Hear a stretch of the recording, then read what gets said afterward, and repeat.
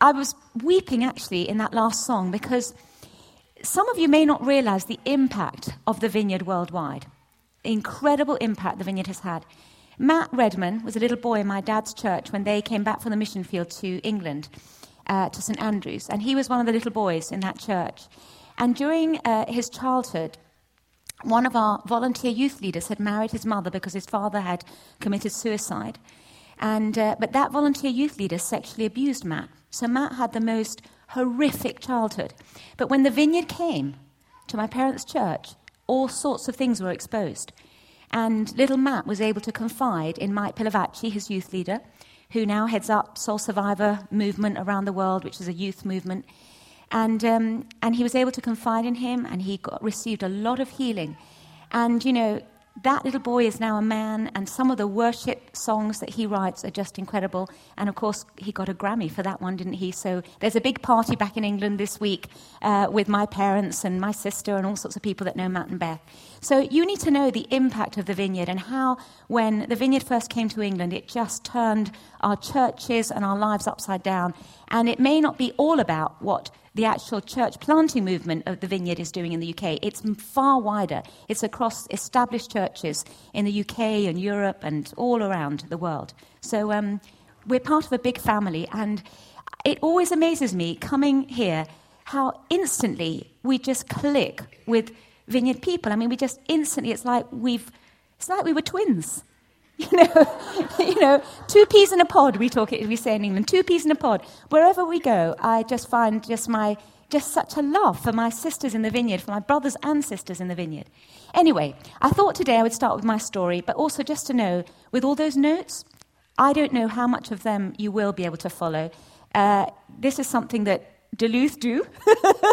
Duluth? Do I say Duluth? Duluth. And so, you know, work it out for yourselves as we go along. And, you know. Anyway, so today, no notes, which is very helpful. Well, my parents were missionaries in South America and Chile. It was a very exciting childhood.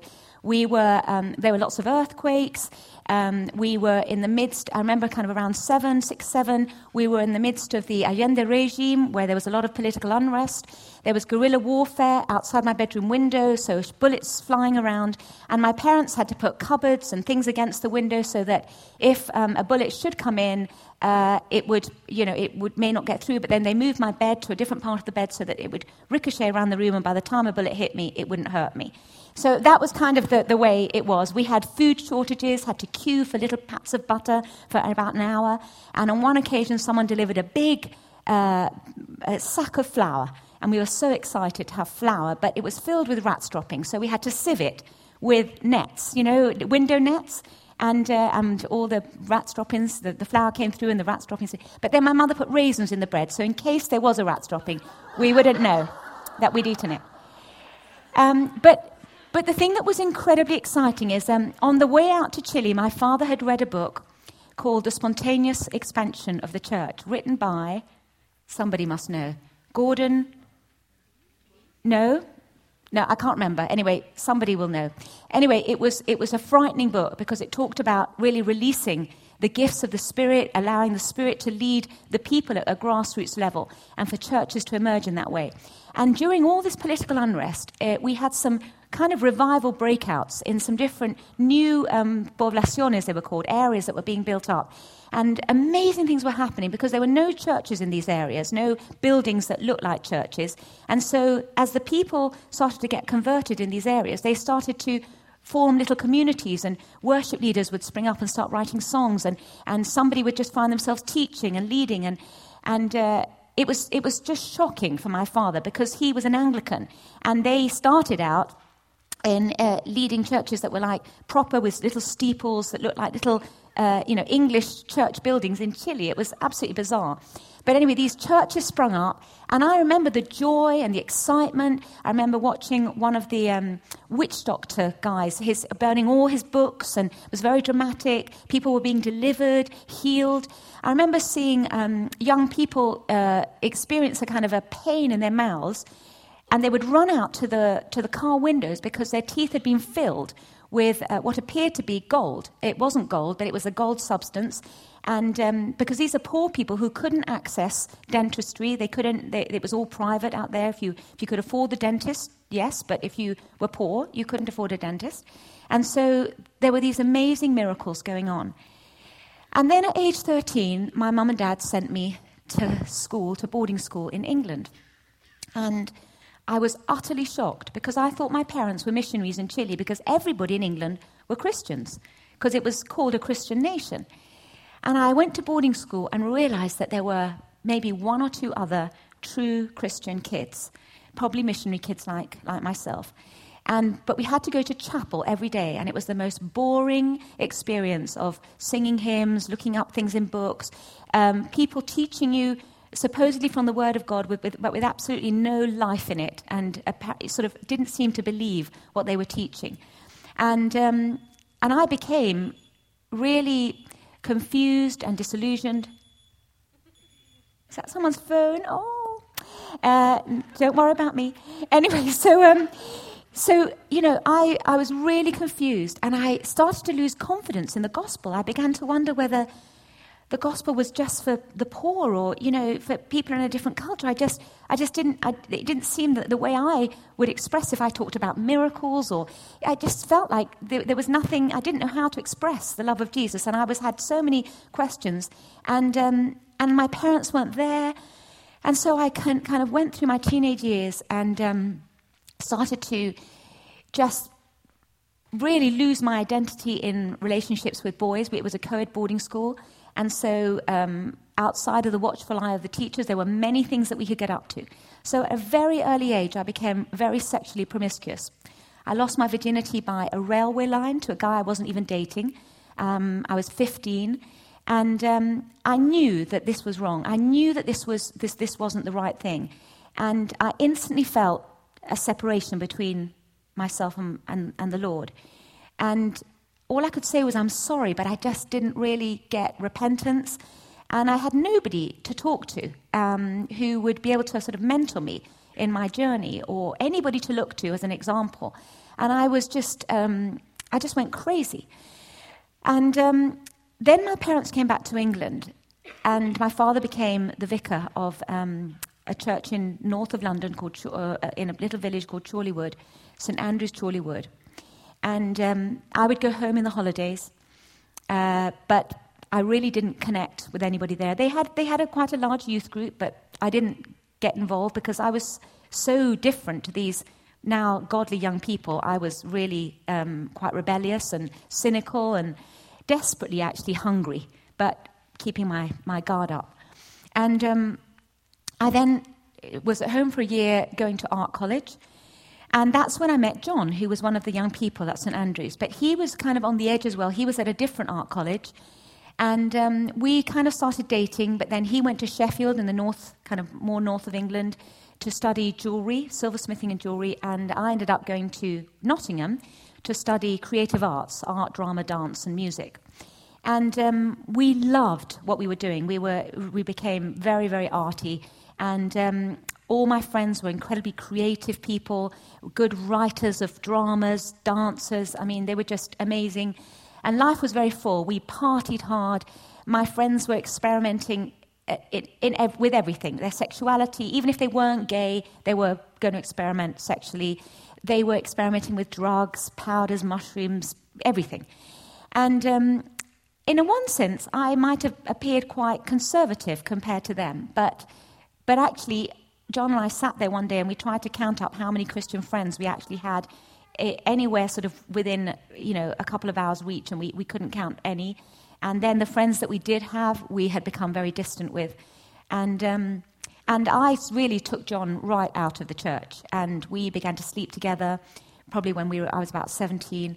And so we had this relationship, and if ever we went to church, we would be the last in and the first out.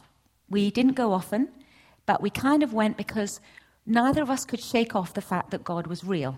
But we were not following him. We were not following Jesus. Our lives were not surrendered. And it was a miserable state to be in. We didn't want any form of accountability. And yet, on the one hand, we were doing everything we wanted to do, everything, and life was full. But deep down, we were full of tension and not really happy. And I began to develop an eating disorder when I was at boarding school. I had very strange eating habits, but I would never have understood what it was. But when I got to uni to study dance and drama and art and everything, I discovered that lots of my friends were throwing up their food, and I thought, well, that's a great way to watch your weight. And so I started throwing up my food, and all of a sudden I was gripped. I mean, it was like everything. I had to throw everything up. And then, the obsession with the way I looked in front of a mirror, dancing many hours a day, exercising a lot, and then I just, stopped eating. And my periods stopped. So for a couple of years, I had no periods. And when I would go home, my parents would be really worried about me and talk to me about, what was going on, but I wouldn't open up because by this time I felt incredibly distant. And I began to believe that just as they were distant and I was distant from them, so was my relationship with the Lord. I mean, there was just nothing there. And then one day I called home. We didn't have mobile phones. There were phone boxes, little red English phone box. And I called home just to sort of, it was kind of every 3 months I would call home, I'm okay. And I was talking to my dad, and he was very excited. And, of course, my parents didn't know what really was going on with me. They had their concerns and worries, but they didn't know the extent to how gravely, how in danger I was. And so my father was telling me that they'd had a visit by an American team led by a man called John Wimber from the Vineyard. And he had brought over to their church probably 20 young people, late teens, early 20s, who apparently had paid for themselves to come to England to bless the established church. And I was just shocked. I could understand giving, sacrificing your money to go to Africa or South America to look after the poor or, something like that. But the idea that they would come to bless the established church, what was there to bless in the established church? I was just shocked. But he began to talk about this meeting that had happened in their church. And for some reason, it was a midweek meeting, but the church was packed out. And they had an auditorium, how many can you seat in here? 600? 700. So it was probably a little bit smaller, but with an overflow room. So it was absolutely packed. And the pews were set rows, not chairs that you could move around, long pews.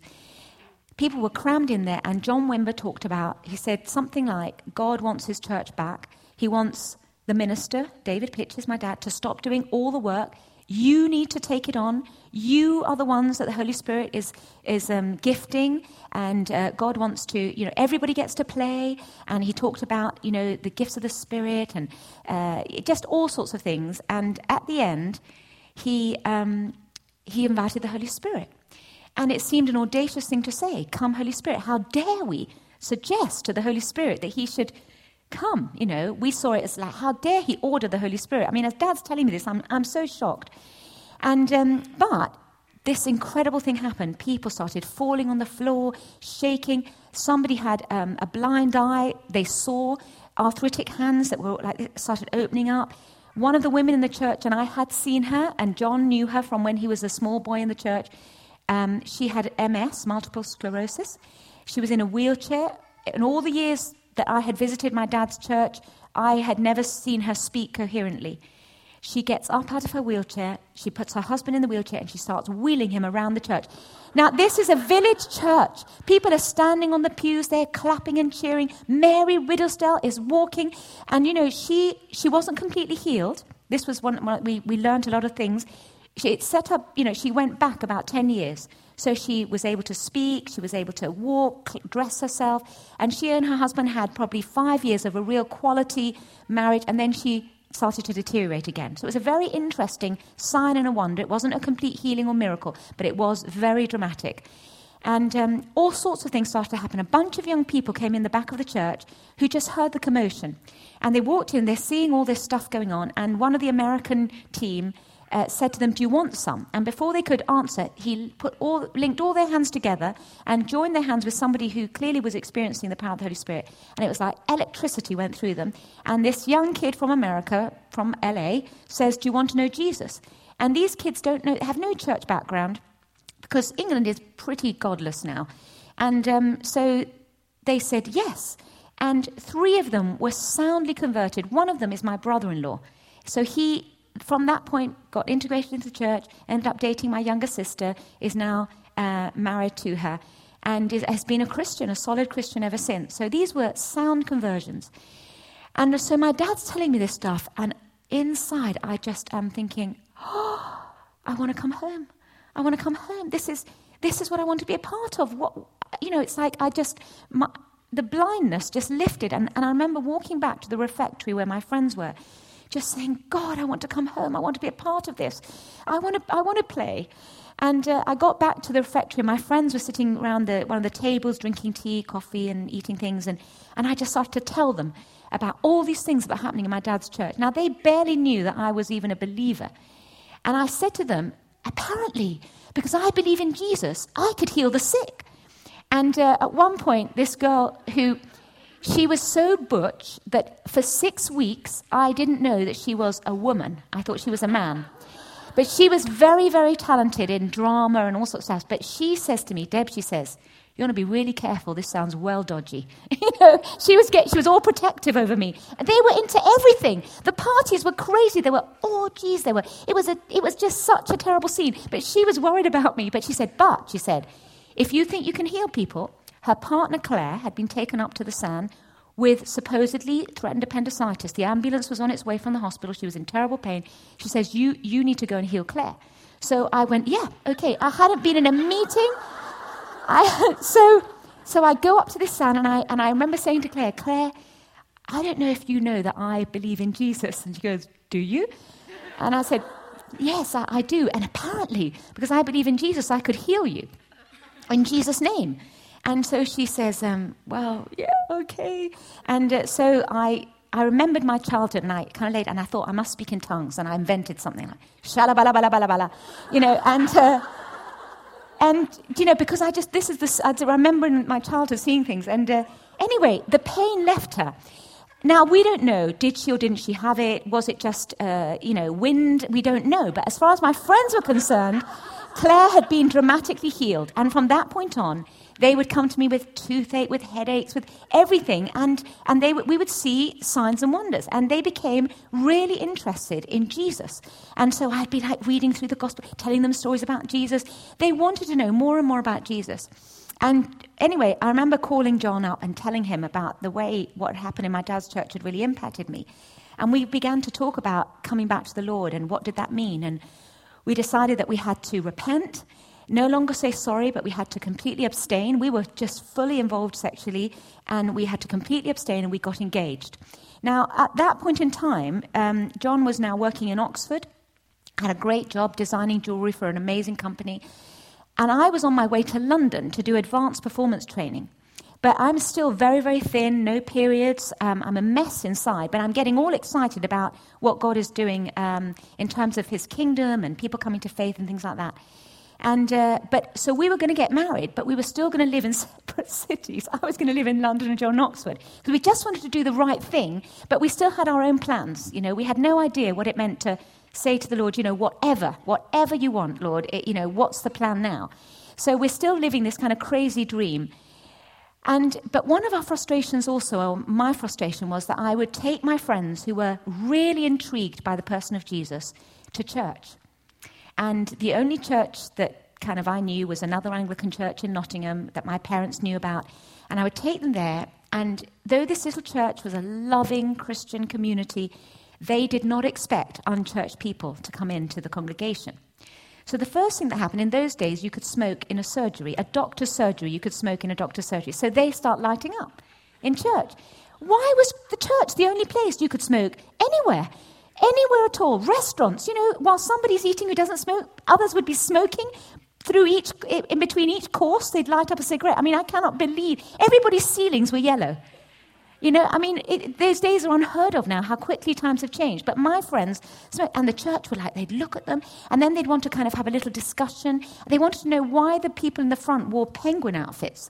Because they had these black and white robes on, and they didn't get it. And, it was just a culture clash. And anyway, John and I had said to ourselves, if John Wimber comes back to this country, we've got to get ourselves to one of these meetings. So we're already seeing people kind of come to faith, but having difficulty discipling them or integrating them into the church. We had begun to see people healed from fairly mild, not dramatic things, but definitely some healings and signs and wonders. But we ourselves had not experienced the Holy Spirit. And I just wonder how long it was going to go on, where the Lord would say, I don't know how well I know you, but you are ministering in my name. We were ministering in the name of Jesus, but whether we were totally surrendered at that point, I don't know. It was a journey. And I'm still a mess inside. I'm not eating and I don't have any periods, and I had no idea that God could heal me on the inside. Anyway, we got ourselves to a meeting at my dad's church when John came back.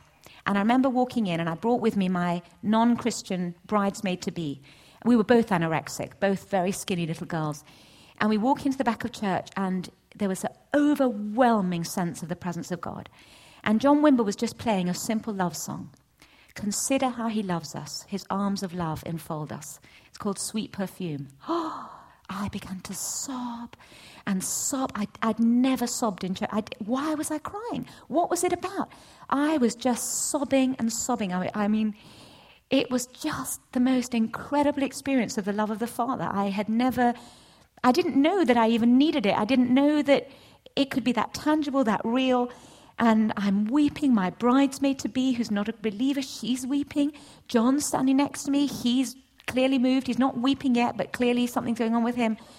And then I can't remember what John spoke about, but he said, I think first there was ministry happening in the building, and my John stood up and he starts to shake violently, and it frightened me. And because I'd heard of things happening, but I hadn't seen it happen. And I remember tugging on his arm and saying, "Are you all right?" And he said, "Yeah, it feels good. It feels good."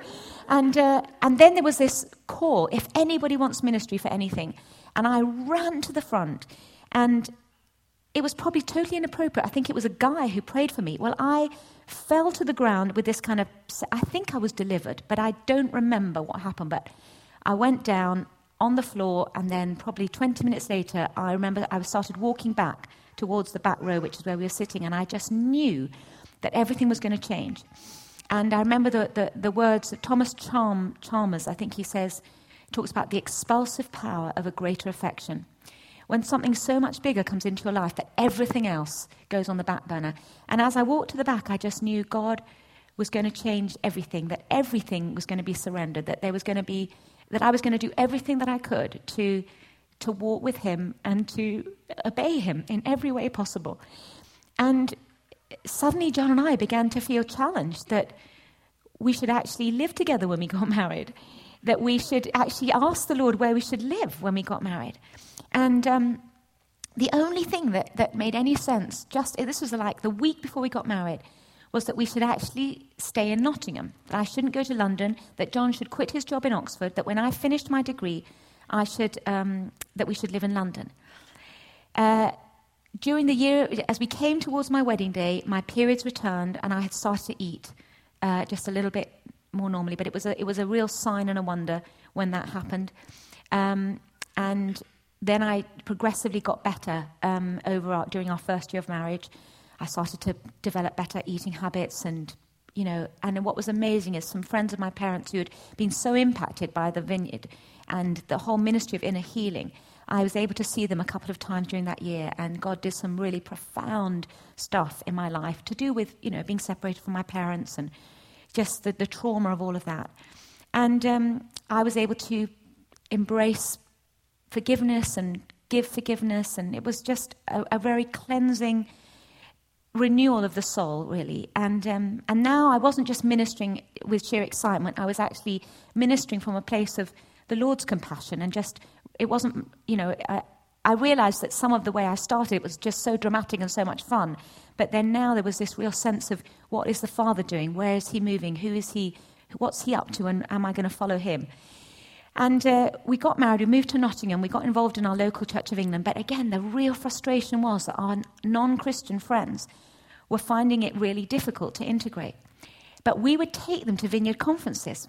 We would sneak them in the back, because it was a lot of money in those days. We never were used to paying to go to to have Christian training of any kind. But so we would sneak our friends in the back because my parents were friends with John and Carol, and we would get to go in. And our friends loved. The worship was so well done, and it was so moving, and the Holy Spirit was so present as it was this morning.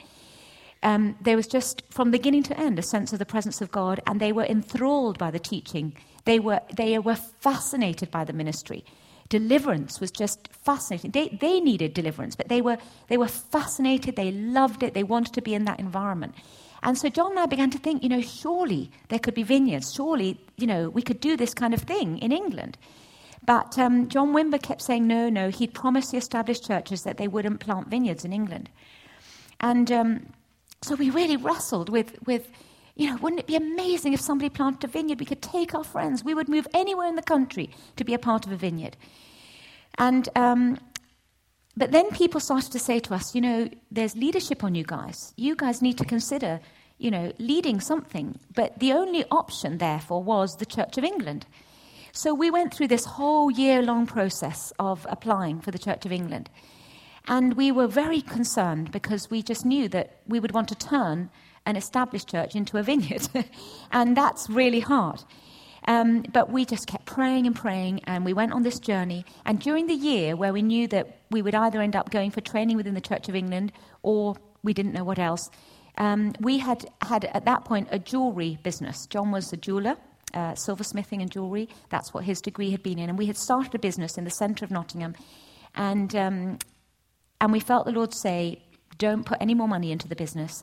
You're not going to be in this for long. So we decided to pull out. And the week that we were kind of packing up all the boxes, not knowing quite what was going to be next, a friend of ours came by the shop and said to John, we really need somebody who's really practical to come and help us refurbish and develop houses for homeless young offenders who come out of prison, or young people who are homeless. Actually, some of them were older. And we have these houses that are run, every house has a Christian person in them. And so we thought, wow, that's amazing. We didn't know that there were, so many people in that kind of situation who would need to be housed in this way. And we had our eyes opened. And John started working in one of these places, well, several of them, refurbishing these houses. And he would work with the residents. And he would bribe them with cigarettes and things and get them to work with him. But it was fascinating. I, on the other hand, went to work with dressing the wealthiest women in Nottingham, some of our television media personalities. So we were living these extreme people, the wealthiest and the poorest. But all of them needed Jesus. All of them were just intrigued with stories of people coming to faith. And we thought, goodness, God's opening our eyes to the poor, the urban poor, the angry poor. We met Tom and Helen, who are now our associates, but they were living in one of these houses.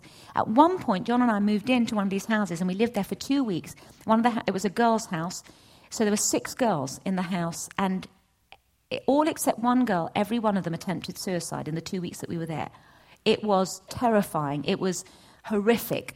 And it was not an easy, this was not just one dramatic, encounter with Jesus. This was real hardcore stuff. And it really turned our whole worldview upside down. And how would we help people like this, who needed intense ministry, but they needed some people to walk with them through life. It wasn't just a one-off conference ministry type thing. This was people who needed to be integrated into a community that was stable, there could be a high level of accountability. And we began to see that the church in our nation, in England, was really good at taking care of the elderly and, sending missionaries to Africa and different places. But the urban poor, nobody seemed to be doing anything for the urban poor in our cities. They were frightening people. They were often, thieves and into drugs and various addictions. They were difficult people to have in our churches. And so we had so many questions. And at the end of that year, the Church of England turned us down. And we were actually very relieved. But because we knew that it was the Lord's will that we should pursue whatever it meant to be in leadership of some sort, but we had very little faith that it would all work out within the Church of England. And then somehow the door opened for us to go and spend 3 months at the Anaheim Vineyard with John and Carol and their church. And we showed up there, and I remember walking into this big warehouse on Cerritos Avenue. It wasn't beautiful in any way. It wasn't beautiful like this building. But we felt so at home. And they had a whole wing of provision for the poor. And we knew we were at home. And I remember sobbing my way through every service, just crying and crying, just feeling so at home. But still, there weren't going to be vineyards planted in England. But John and Eleanor Mumford were there, a British couple. John Mumford had been trained in the Church of England. But they had felt the Lord move them from the Church of England to the vineyard. But they felt called to plant a vineyard in the UK. But there was no permission yet to do that. There was another couple called Rick and Lulu Williams from the UK. The Lanes came out. And we found ourselves with these other couples from the UK, all feeling called to plant vineyards. It was terrifying, but it was just the Lord was so on us for this. And finally, John Wimber called the leaders of the US together to seek the Lord. Was it that the Lord was saying that they should release the Brits to plant vineyards in the UK? And the Lord said yes. And so I remember John Wimber saying to John and Eleanor, I don't know if this is the Lord, but you clearly feel the Lord is speaking to you. So we're going to release you, we're going to bless you, but we're not going to resource you, we're not going to give you loads of money or, give you any sort of salary. You've got to fend for yourselves. If the Lord's in this, he will bless and the finances will come. We'll pay for your tickets home, we'll buy you a computer. And that was it. And when we heard that John and Eleanor were being released to plant the first vineyard, we knew that we would need to go with them, and that would be our training. And so after 8 months, 3 months turned into 8 months, and by this time I was pregnant with my first child, Zach, we moved to London from Nottingham, knowing that one day we would come back to Nottingham. That was our passion, that was our dream, that's what we felt the Lord had put in our hearts. But we would give ourselves to serving John and Eleanor. In fact, I remember somebody at Anaheim talking about coming back from Wheeling, West Virginia. It was Todd and Debbie Hunter. And we were living in a house, a shared house with a number of families. And they talked about why they had left their church in Wheeling, and I was just amazed that they would leave a church that they had planted that had grown to about 400 or 500 people. Why would they leave that church? And Debbie said, we felt the Lord call us at this point in time to lay down our vision and serve John and Carol. And I remember grasping that phrase, and John and I talking about laying down our vision and serving John and Eleanor. And so we did it happily for many, many years. After 2 years, they said to us, my John did some theology training. They said, if you want to go, if you feel ready, if you feel the Lord speaking, you're released. We don't want to keep you longer than you need to be here. We love you being with us, but you just tell us when. But we loved working with them, and we were learning so much. We needed to be discipled. We had so many things I needed to be. And my clothing, I was inappropriate in every way. On one occasion, Eleanor said to me, Debbie, I just need to talk to you about the little bolero top. It was kind of a little short thing where I exposed my whole tummy. Very little thing. It looked more like underwear than it did real clothes. And I remember wearing it, pushing my baby around with shorts. And Eleanor says to me, Debbie, I just need to speak to you about that little bolero top. And I said, oh, do you want to borrow it? She goes, I think it's a little inappropriate. I went, oh, really? And, there were just a number of things that I just was clueless. And she just helped me. And it was wonderful, and I so appreciated it. And we were so happy. But the Lord was silent on when the timing was to go to Nottingham. And many of the people in our own small group began to plant churches, because we talked endlessly about planting churches. We were just full of it. And yet the Lord wasn't releasing us, wasn't speaking. And so eventually, after it was probably the 7th year, we were calling out to the Lord for a significant period of time, and it was absolute silence. And so we just thought, maybe we're supposed to stay for a lot longer. Maybe our kids are going to grow up, and when they go off to university, we will then go and plant a church in Nottingham. And we're just going to give ourselves to serving John and Eleanor. By now, there were at least 26 vineyards in the UK, and John and Eleanor had become the movement leaders. And this was a really happy deal. We moved to a most wonderful home. It was absolutely quintessentially English home, stunningly beautiful, and our kids were in the best schools. And everything was hunky-dory. And then one night, one of my friends called me and she said, can you give me a lift to church tomorrow with her 2 children? So I said, yeah, sure. So I left 10 minutes before my John and our 2 children. I had a second one by then, Jordan. And so I left and picked Michelle up and Rachel and Tim. And we got them strapped in and off we drove. And on the way to church, I did a right-hand turn. Obviously, we drive the different way. Did a right-hand turn across green traffic lights, which is allowed, but I did not see the oncoming car. And the oncoming car crashed into mine, and my car rolled over, and little Rachel, Michelle's daughter, was killed. And it was my fault. There was absolutely no question about it. It was my fault. First of all, the grief for Michelle. I mean, it is so the wrong way round to lose your child. Ali, her husband, was a Muslim, and it was just terrible to just watch the despair over Michelle. The church was in shock. Church was ready to begin. The service was ready to begin, and suddenly there's an announcement that little Rachel's fighting for her life. It caused just a total traffic jam. Helicopter had to come and take Rachel. I think I was the last one to look into her eyes before she was probably out of it completely, but it was just horrible, and I couldn't lose that picture of Rachel. My John thought I would never smile again. It went on for months and months. I started throwing up my food. I'd been free of bulimia or anything to do with concerns about my food. And then all of a sudden, I was throwing up my food. I was getting really thin. I was just desperately sad. And I was totally connected to Michelle's grief. If Michelle had a smile on her face, maybe I could smile, but only with her. Only to kind of reflect where she was at. I didn't feel I would ever be able to pray for anybody again. I didn't want to look at people in the eyes.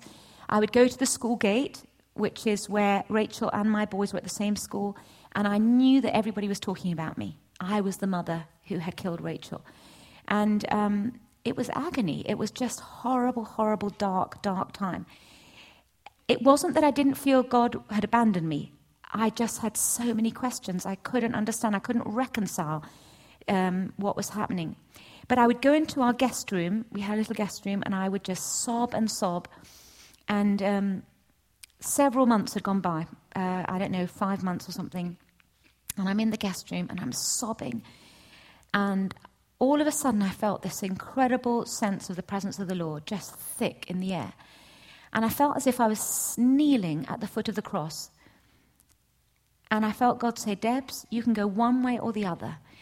You can go on this endless journey of pain and darkness with all these questions that won't have answers. John will pay, your children will pay. You'll never do the things that I've called you to do. You'll never be who I've called you to be. Or you can let Jesus take it. He'll take the shame. He'll take the guilt. He'll take the pain. He'll take Michelle's grief. He'll take everything about this. And before I could even cognitively just think about what an incredible thing it would be if that would be possible, I felt this blackness just ooze out, just like black treacle come up and out and into the cross. And I felt this lightness come over me. It was the most incredible, wonderful, amazing experience. And then I felt the Lord say, Debs, don't lose the plot. You're going to Nottingham. And I come bounding down the stairs. John, we're going to Nottingham. We're going to Nottingham. Now, you just have to, for John, it was like, this is his nervous breakdown wife. I'm like, I've been having this breakdown. I'm not a well woman. And I'm going, we're going to Nottingham. And he says, darling, he said, I'm not doubting that you've had an experience of the Lord. But we need to be very careful here. We've committed ourselves to staying a lot longer, and this would be really disruptive to the staff. You can't go announcing this to people. Let's just be really quiet. Let's ask the Lord to confirm this. Let's not tell anybody, not even John Lallana. And if it's the Lord, he'll confirm it. So I'm like, okay, yep, that's totally fine. So I would go to push Jordan and take Jordan to school. And on the way there, I'd be thinking, John's right. I'm going mad. This is ridiculous. Maybe I'm trying to run away. But I'd get to school, and I was looking for who needed Jesus, who was in the midst of adultery, who had a husband had walked out on them, who had a miscarriage, who needed healing. I couldn't care less what anybody said about me anymore. I really couldn't care less. I was just intent on finding people who needed to know the love of Jesus. And because for overnight it had changed, I knew that God was in this. And so on the way home, I'd go, it is Nottingham. We must go to Nottingham. It's now. So I'd get back and John and I would start to have a row. We've got to go. It's now. There's an urgency. We've got to get there. People waiting for us. We've got to go. And John's like, no, calm down. We need to have confirmation. And it would go on. It went on for months. We had conflict after conflict. My parents came in to try and counsel us. They kind of agreed that maybe God was speaking to me, but John was very stubborn. And they said, but in the end, Debbie, the Lord, if John needs God to speak to him, let's just, you can go I think actually it was someone else who said to us, you can go too soon, but you can never go too late. And so I was like, okay, I can live with that. So we waited. And eventually, John cried out to the Lord, Lord, if this is you, speak to me or speak to John Mumford or shut Debbie up. And the next day, John Mumford calls us on our day off, which he was always very respectful of our day off. And he said, I need to come and talk to you. And he came over on Thursday morning and he sat on our sofa and he said, we need to talk about the unthinkable. And we're like, what do you mean? And he goes, the Lord's just been impressing upon me that I need to let you go. And I can't bear to do this. But for weeks now, I've been looking at you. You're sitting on the front row. And the Lord says, will you let them go? Let them go. And then he said, finally the Lord said to me, I need to speak to you because John is not going to initiate this. John Wright is not going to initiate this conversation. And so, of course, as soon as he said it, my John, like the shutters on Vision for Nottingham just went, poof. And all of a sudden, I'm terrified because we're going to be out of there in 3 months. I mean, my kids are in good schools. I'm over the grief. I mean, I would still maybe weep if, in worship. Sometimes I remember and I, it's not that there aren't feelings, but I also knew that there was just amazing things going on in extending God's kingdom. And so I was excited, but I was terrified. And, oh my gosh, it was just so traumatic, but it was amazing. We put our house on the market for £10,000 more. This is 16 years ago. £10,000 more than the estate agents. 3 different estate agents said. But we needed the money for the first year of church planting, because we didn't know what we were going to do. I mean, we weren't about to start a new jewelry business. I mean, that wasn't going to work. So, we didn't quite know what we were going to do in the way of work. And a woman turns up and she says, immediately, within a couple of days, I'm buying the house and I'm giving you the asking price. And she hadn't even looked around. And I said, but you haven't seen the house. She says, no, this is the house that God told me, this is the house in which I'll be blessed. And I said, but are you a Christian? And she goes, no. And I said, but God speaks to you. Yes, she said, and God told me I mustn't quibble, I mustn't try and barter you down, because you need the money for what you're going to do. And I'm thinking, what do you mean God speaks? She said, I began to suffer from depression about 5 years ago, and I started reading the Bible, and God speaks to me. But she had no idea that the church would be relevant in any way. Absolutely, no idea that there was anything to be done within the community of the Christian faith. So, of course, I loaded her up with CDs and worship and told her where the vineyard was and everything. And, to this day, I don't know if she ventured to her local church or whether she ever visited or what happened. But I realize there are so many people out there who are having experiences of God, who are right now calling out to Jesus, to God for something. And where are we? We're in here worshiping. We're walking around, thinking about what we're going to do with our small group that night, and I'm not saying those things are absolutely essential because as we welcome people in, we need to do that. But at the same time, we're going around with our eyes closed and not realizing that there's people everywhere. And I'm as guilty as any of us here of missing, talking to people. But at the same time, there's some amazing adventures to be had out there. And I'm going to tell you a lot of those kind of stories tomorrow. But anyway, so we moved to Nottingham. And people started calling us up and asking us, we hear you're starting a vineyard. And at first we were worried because there were too many Christians. And we knew that we'd come to reach people who didn't know Jesus. And but then we realized we were so grateful because these people, they've either gone to plant or gone on a church planting team or they're still with us. And they are pillars in our church, the ones that came. They had dreams, they had prophecies about why they was to join us. None of them had come because they were fed up with church. They were just longing to participate in extending the kingdom. And from the outset, our meetings had unbelievers there. And so we had to explain ourselves always. We couldn't assume that everybody there knew Jesus. And it has been an incredibly exciting roller coaster ride. Because of our passion for the poor and the urban poor particularly, we've probably done the worst thing in terms of over-diversification. We are so complex as a staff team that I just wonder from year to year how we're going to survive. But at the same time, the Lord has just blessed us beyond imagination. We have such a vibrant, healthy church. And we have a cross-section of people who are incredibly needy and then some very well-to-do people. And because of all our kind of outreach things, one of the things we felt the Lord say to us is, I want to reverse the reputation that the church has in our cities. Because England is no longer a Christian nation, and so there are many, many empty church buildings that have been turned over to become factories or cafes. I mean, they make the most beautiful restaurants, artsy exhibition centres, things like that. But the statement that it makes to the cities and to the people is that the church is no longer full of worshippers, because they have no understanding of churches meeting in buildings that are not steeple buildings. So they don't know that the church is alive and well. The people of God are alive and well, but they're now meeting in schools, in bars, in football stadium, or kind of banqueting suites, and building buildings that look more like warehouses than churches. So they don't get that. But so our cities have no idea that the church is relevant. So we felt the Lord say, bless the city, bless the city. So, we're here to be a Christian community, but we're also going to bless our city. And I'm just going to end with just this great story of the mayor. The mayor of our city, he wants to visit our church. And for some reason, he's heard about us. So he comes along, first on a weekday, and we show him around, and he's just amazed at all the young people who are doing various things around the building, and things are going on. There's a school for kids that are on the verge of exclusion. There's a house for vulnerable women.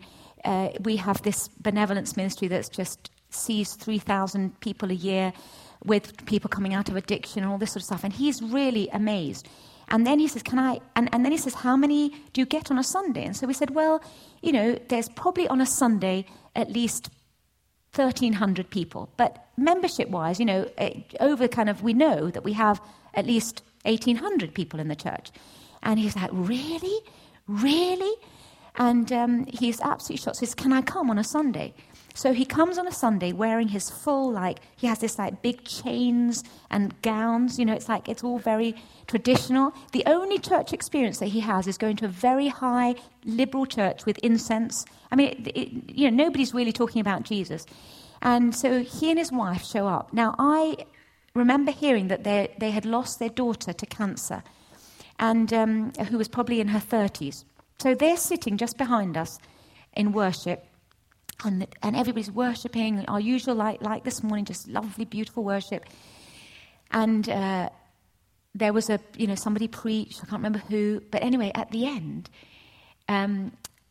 his wife is clearly experiencing the Lord. And so I remember she just sort of fell into my arms and she said, I can feel the spirit of my daughter. And it was like she had no idea, she had no way of putting language into what she was feeling. So the feeling that she was having was of love that that you have with somebody that's really close to you. So the only language she could use is like, the spirit of my daughter is here. And I said, you're encountering the Holy Spirit. This is the Spirit of Jesus, and He's here to comfort you and heal you and bless you. And to minister to you in your grief. And I mean, she was just so open. It was just the most wonderful time of praying for her. And anyway, I'm going to end there. I'm just going to end there and just invite you to stand, because I'm sure the Lord, there'll be just various things that have just reminded you of why you're in this business of leadership, why you're in the vineyard, why you love the Lord. I mean, various things that I will have said, you just are reminded of what it was like to come home, to encounter Jesus, the presence of His Holy Spirit for the first time. And I just want us for a moment, as we open up to the Holy Spirit, to just remind ourselves of that first time when you just fell in love with Jesus through experiencing His presence and His unconditional love. And it doesn't matter how mature we are, sometimes we just need that reminder